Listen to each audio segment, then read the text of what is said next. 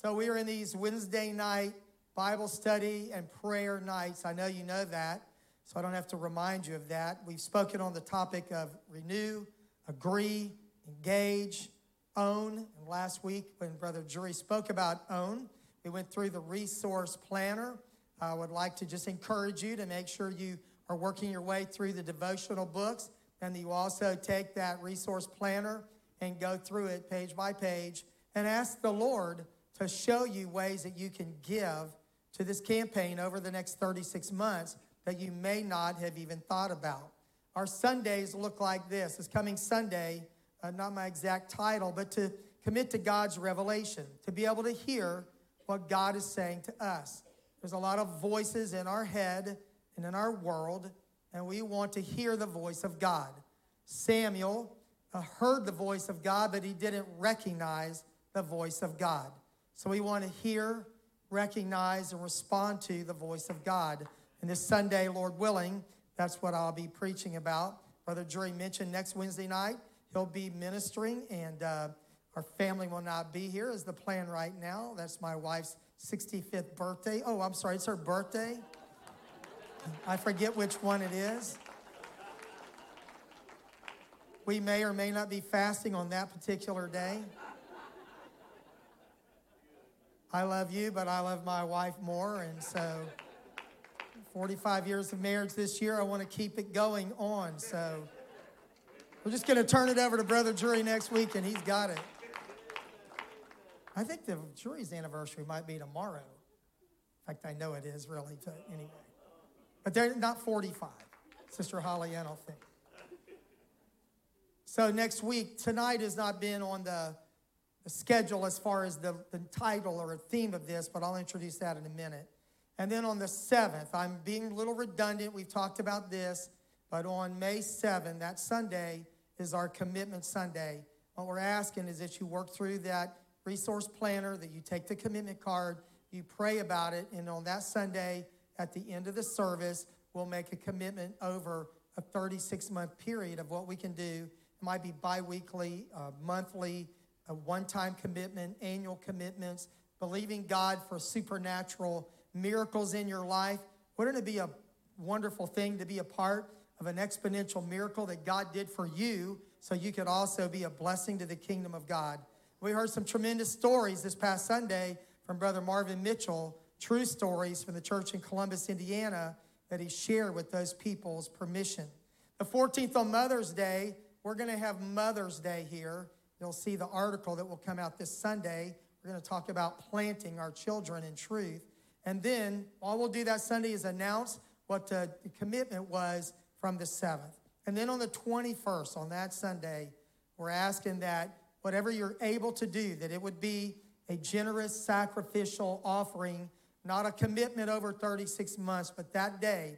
And we've worked through the ideas if you give online and how will that be reported, but it's an offering that will come in on that day, or what's come up into that day from past commitments that are going to be coming in to set this campaign in good shape. And then that's the end of the public part of the campaign, the services and the focus. And once a month after that, we're going to remind you of the campaign, just like we do Mission Sunday, to keep it in front of us. And every year, we'll make sure we just have a renewal, because there will be new people coming to the Lord and coming to Atlanta West, and we want them to join what God is doing here. And then I'm very excited to just tell you, I just decided to put this in my notes. Memorial Day weekend, if you're new to Atlanta West, we have a really big picnic. We're excited about our Memorial Day picnic, and we have special guests this year, Brother DJ, Sister Natalie Hill. He's going to be preaching. That's also Pentecost Sunday, Memorial Day weekend, and we're going to have a great time then. Amen. So the theme of tonight is commit. Commit. To commit is to put in charge, to put in trust. It's like making a deposit into a financial institution that you trust that your money is going to be in good care. We know that's not always the case. We've had a few banks fail recently, but that's what committing is. You deposit and then you trust that they're going to take care of your money. You're committing money to that institution. If you commit, it's to obligate yourself to something. is to bind yourself to that commitment, to that contract. The Bible says that we shouldn't swear at all by heaven, earth, by temple, by the throne, by the altar, but our yes should be yes and our no should be no. Our word should be our bond. Amen? We should tell the truth and keep our word. Even if you swear to your own hurt, you change not. You keep your word, you keep your commitments. That's what this means. It's in some sense to obligate like you would be in a contract.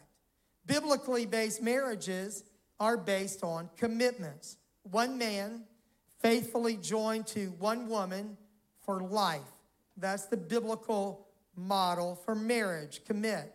And when we commit ourselves to Jesus Christ, it is the same. We are binding ourselves to the altar of faithfulness and submission to the lordship of Jesus Christ. We are committed to him. We're binding the gift of our lives to the altar. There's a psalm, Psalm 118:27, that the Bible speaks of binding the sacrifice with cords, even to the horns of the altar. Have you ever climbed on the altar of sacrifice and then climbed back down? Have you ever told the Lord you'd do something and then had second thoughts? It might have been a commitment of prayer or fasting or giving. And so this scripture talks about taking that sacrifice that's going to lose its life and tying it to the horns of the altar so it can't get off. That's what commitment is. It's saying to God and making sure that you're accountable for what you say you're going to do. You're making a commitment. But that level of commitment to Jesus Christ is also reasonable. Romans 12:1. I beseech you, therefore, brethren and sisters, by the mercies of God, that you present your bodies a living sacrifice, holy, acceptable unto God, which is your reasonable service. It is not unreasonable, it is reasonable. Some translations say it is your rational worship. It's nothing that is out of the ordinary. Commitment is reasonable because Jesus Christ first committed himself to us. Amen. My response and commitment to Jesus is a result of his commitment to me. The Bible said love is not demonstrated that we gave ourselves to God, but that he gave himself for us. That's what real love is. And who are we to not give ourselves back to him, for him laying down his life for us and saving us from our sins? He trusts us as well. God believes in us. That was a revelation for me. I grew up believing in God. I knew the Lord loved me, but I wasn't sure how much he believed in me, how much confidence he had in me. I wasn't sure how big of an assignment he would give me in my life. I didn't really think it would be very big at all because I didn't know how much God believed in me. The Apostle Paul wrote about God's commitment in us. He entrusted us, 1 Corinthians 9:17. For if I do this thing willingly, I have a reward.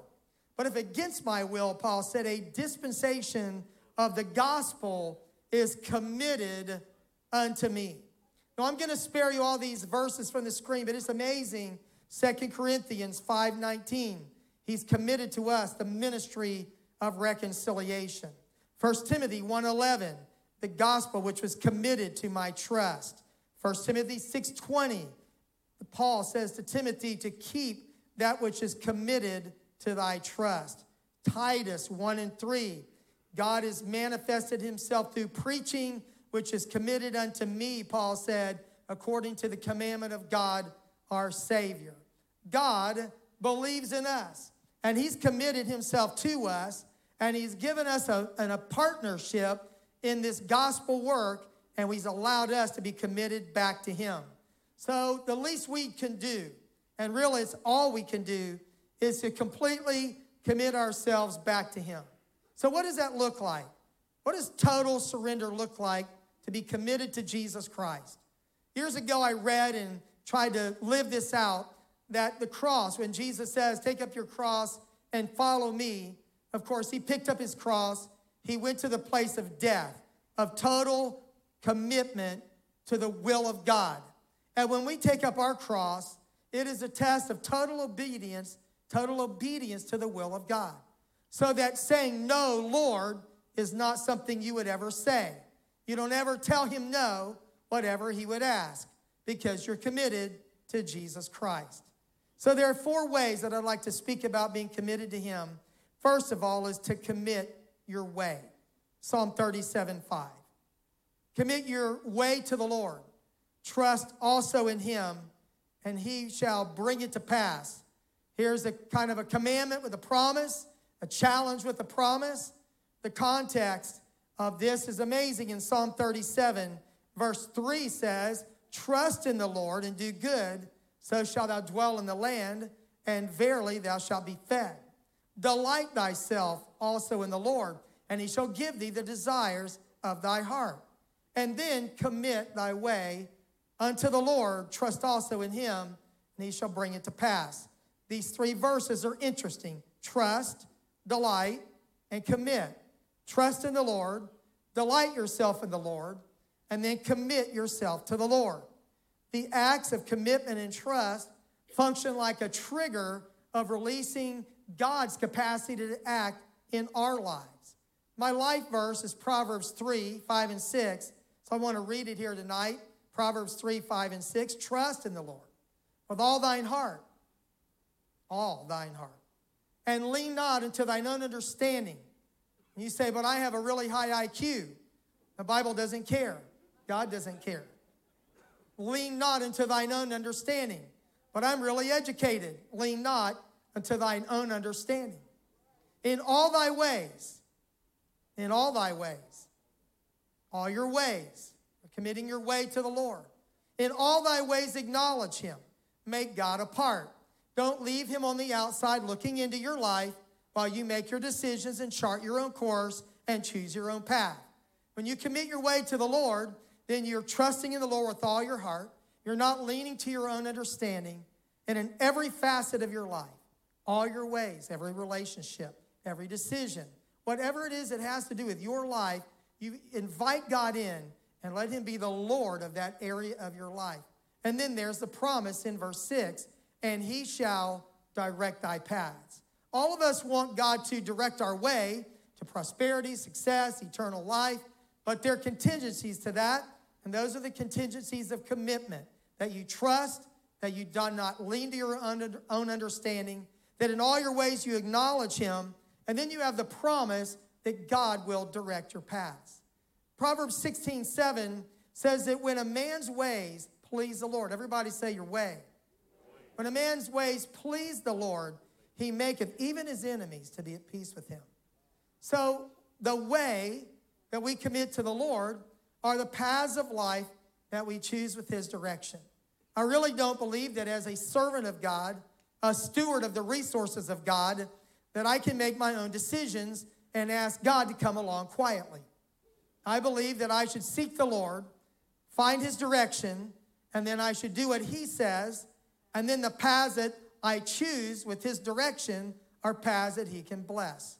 But when I talk about committing your way, those are the paths you choose. They are the decisions you make. And this commandment that in this psalm is, he shall bring it to pass. Commit your way to the Lord. Trust also in him, and he shall bring it to pass. Whatever it is that you're seeking God for, when you commit your way to him to walk in his paths, he will direct your paths, and he will bring it to pass. The second commitment I want to talk about is to commit your works. Now, I believe that way kind of charts out the direction of your life, and that works are what you do along that path. All of these are interconnected, of course, and they're interrelated. Commit your works to him. Proverbs 16:3. Commit your works to the Lord, and your thoughts will be established. Amen. So the ways you choose lead to the works you perform in your life. I've learned that direction determines your behavior. The people you run with, the company you keep, the way you choose, then affects your behavior. It's hard to be in a really bad environment, in a bad way, a place, and then for your works to not be the same. Amen? Because if you're where you shouldn't be, you're probably going to do what you shouldn't do. Amen? The works are your actions and your interactions. Commit your works to the Lord. Amen. Whatever decisions you make and actions you choose. And see that what you do is commanded by the Lord. And make sure that you follow that path in your life. Psalm 127:1 tells us, except the Lord build the house, they labor in vain to build it. Except the Lord keep the city, the watchman waketh but in vain. I'm talking about works right now. Whatever type of work you do, whatever decisions you make with your life, of your actions, the values you adopt, so many areas of your life. If God is not involved in that, if you've not committed your works to the Lord, you're going to be trying to build a house, work on a house that's going to collapse under its own weight. But if the Lord is involved in that, and you've committed your works to the Lord, then the Lord is going to bless what you do. We commit our way, and we commit our works. Now, this next idea needs a little more explanation and a little more scriptural support. Commit your resources. I'd like for you to look at Luke 16:10. Luke 16:10. He who is faithful in that which is least is faithful also in much. Here is a principle. And he who is unjust in that which is least is unjust also in much. And I'll break these down after I just read through them. Therefore, if you have not been faithful in the unrighteous mammon, who will commit to your trust the true riches? And if you have not been faithful in that which is another man's, we are stewards, so everything we have belongs to God. If you're not faithful in that which belongs to someone else, of course, this is couched in the idea of a servant and a master or an employee with an employer. Who will give you what is your own? Now, Jesus here is teaching on faithfulness and commitment, and he teaches that faithfulness is a character trait. You either have it or you don't. You're either faithful or you're not. You reveal your character not by how you respond to big things, but to small things. That's what this first verse says. If you're not faithful in little, you're not going to be faithful in much.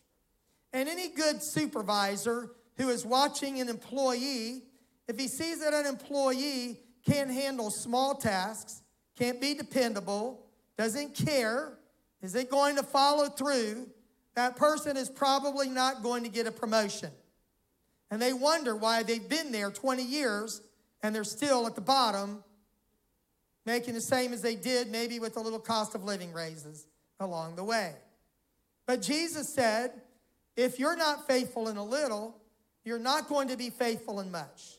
So why would anyone want to give you more if you haven't been faithful in little?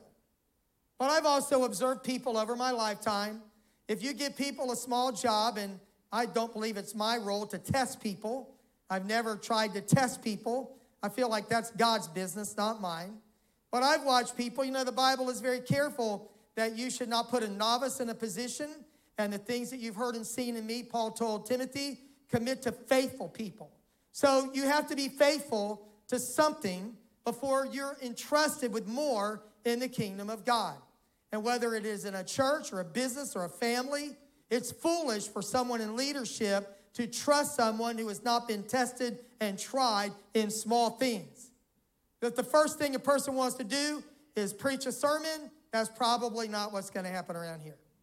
First thing they want to do is sing a solo, that's probably not going to happen around here. At least if God was in charge, he would make sure it didn't happen. So you reveal your character by how you respond to small responsibilities. Amen. And if you're responsible in small things, this character trait called faithfulness, that you're committed to being faithful. We're talking about our resources now.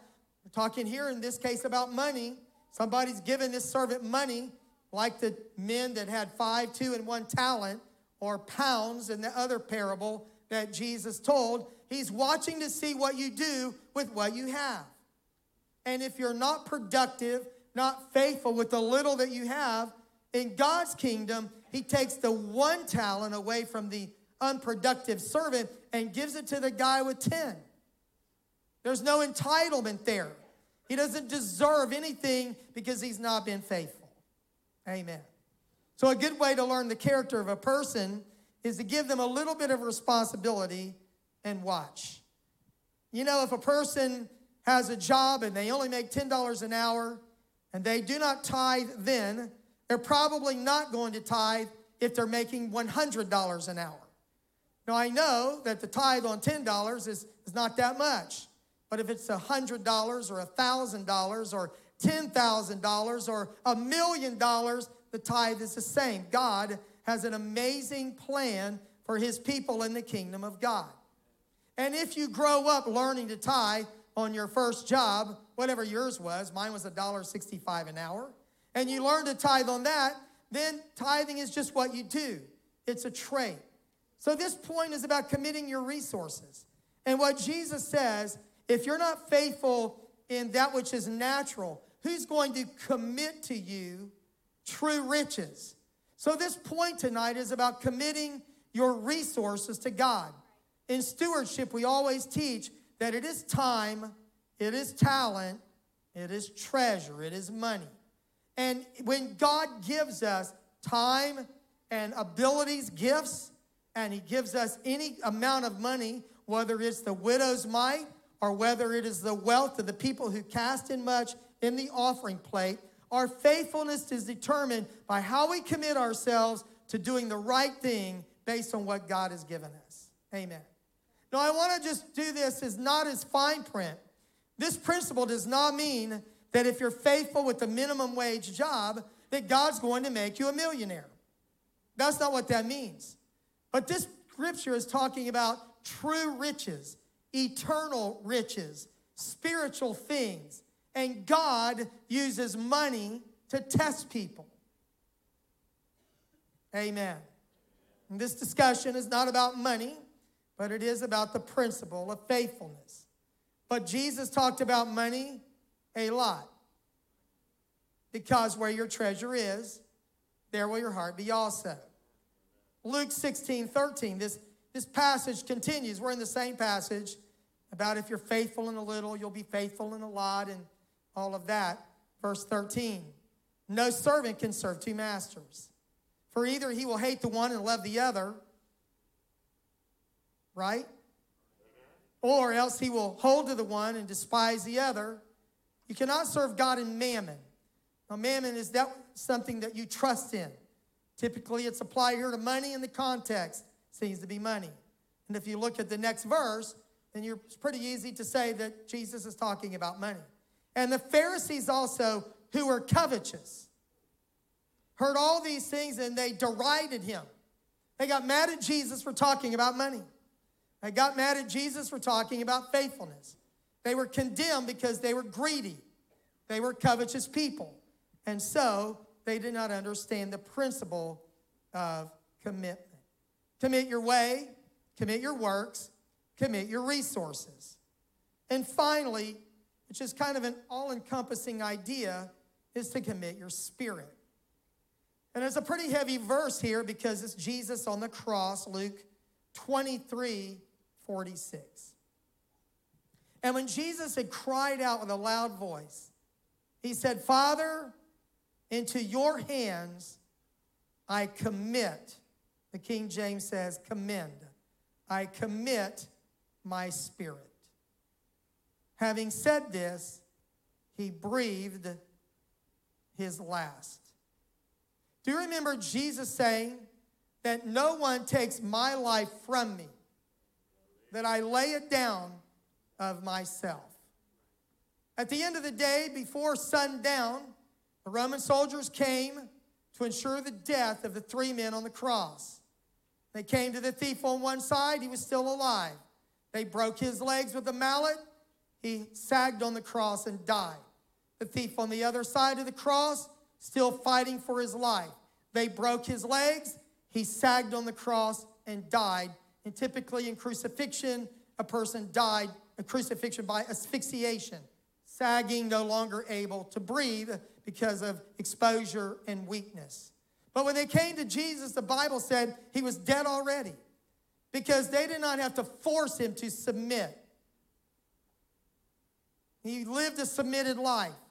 And in the Garden of Gethsemane, when he said, not my will, but thine be done, he settled the issue of the cross, of becoming sin and laying down his life. And so his last words, into your hands I commit my spirit, was a life lived to the last breath. And if you're committed in your way, in your works, in your resources, then in your life, when the greatest test comes, then you can say, Lord, into your hands I commit my spirit. You could say that Jesus was saying, I deposit my soul into your hands. Trusted you all my life, Lord. So now I trust you with death. And I trust you, as we would say, with eternity. Amen. That's the ultimate commitment to Jesus Christ. To pay whatever price it costs, to do whatever he wills, to praise Jesus did in Luke 22, as I've already said, not my will, but thine be done. Committing ourselves can be stressful. Amen. It can be stressful. I remember a very big decision at a general conference when I was a teenager. I'd just come back from a missions trip to Korea that changed my life in a good way. And I had $20 to eat on. I felt like the Lord wanted me to give 10. Thankfully, he didn't make me give 20. But I wrestled over that $10 because I was not sure how I was going to eat for the rest of General Conference. But, so it doesn't matter the amount, it's kind of where we are in life that commitment can seem enormous to us. Because I didn't have a credit card, it was just cash, you know. But Jesus lived this way. 1 Peter 2:23. Speaking of Jesus, who when he was reviled not again. When he suffered, he threatened not, but committed himself to him that judges righteously. So sometimes when we take things into our own hands, in this particular verse, you're reviled, someone mistreats you, and most of us can't afford to give anybody a piece of our mind. We won't have that much left. Okay, so it's just sinking in. I might be talking to you. So,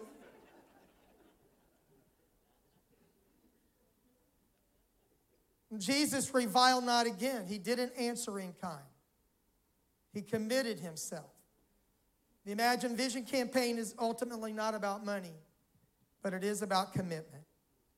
Money is just one measure of commitment. The Lord, I found, will never ask me to give something I do not have. But there may be times in our lives when he asks us to give everything we do have. And whatever that is, whatever that looks like between you and God, commitment is all about that. And I believe that if we get spiritual commitment right, we give him our lives.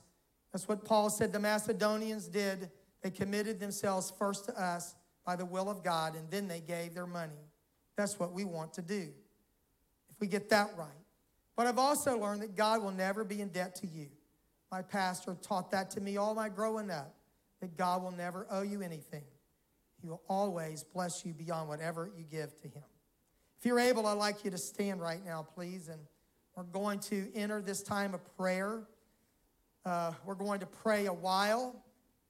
The ground rules are like this. If you need to leave before we finish praying, you're welcome to go. There are tables here at the front. We invite you to come take a prayer request card. You can write a prayer request, leave it on the table. You can circulate around, pick up prayer requests from the front or the back. You can write them at any table. You can leave them on any other table. At the end of the night, I'd like to ask that you take some prayer requests home so that there are none left here for people who prayed and asked the Lord to help them.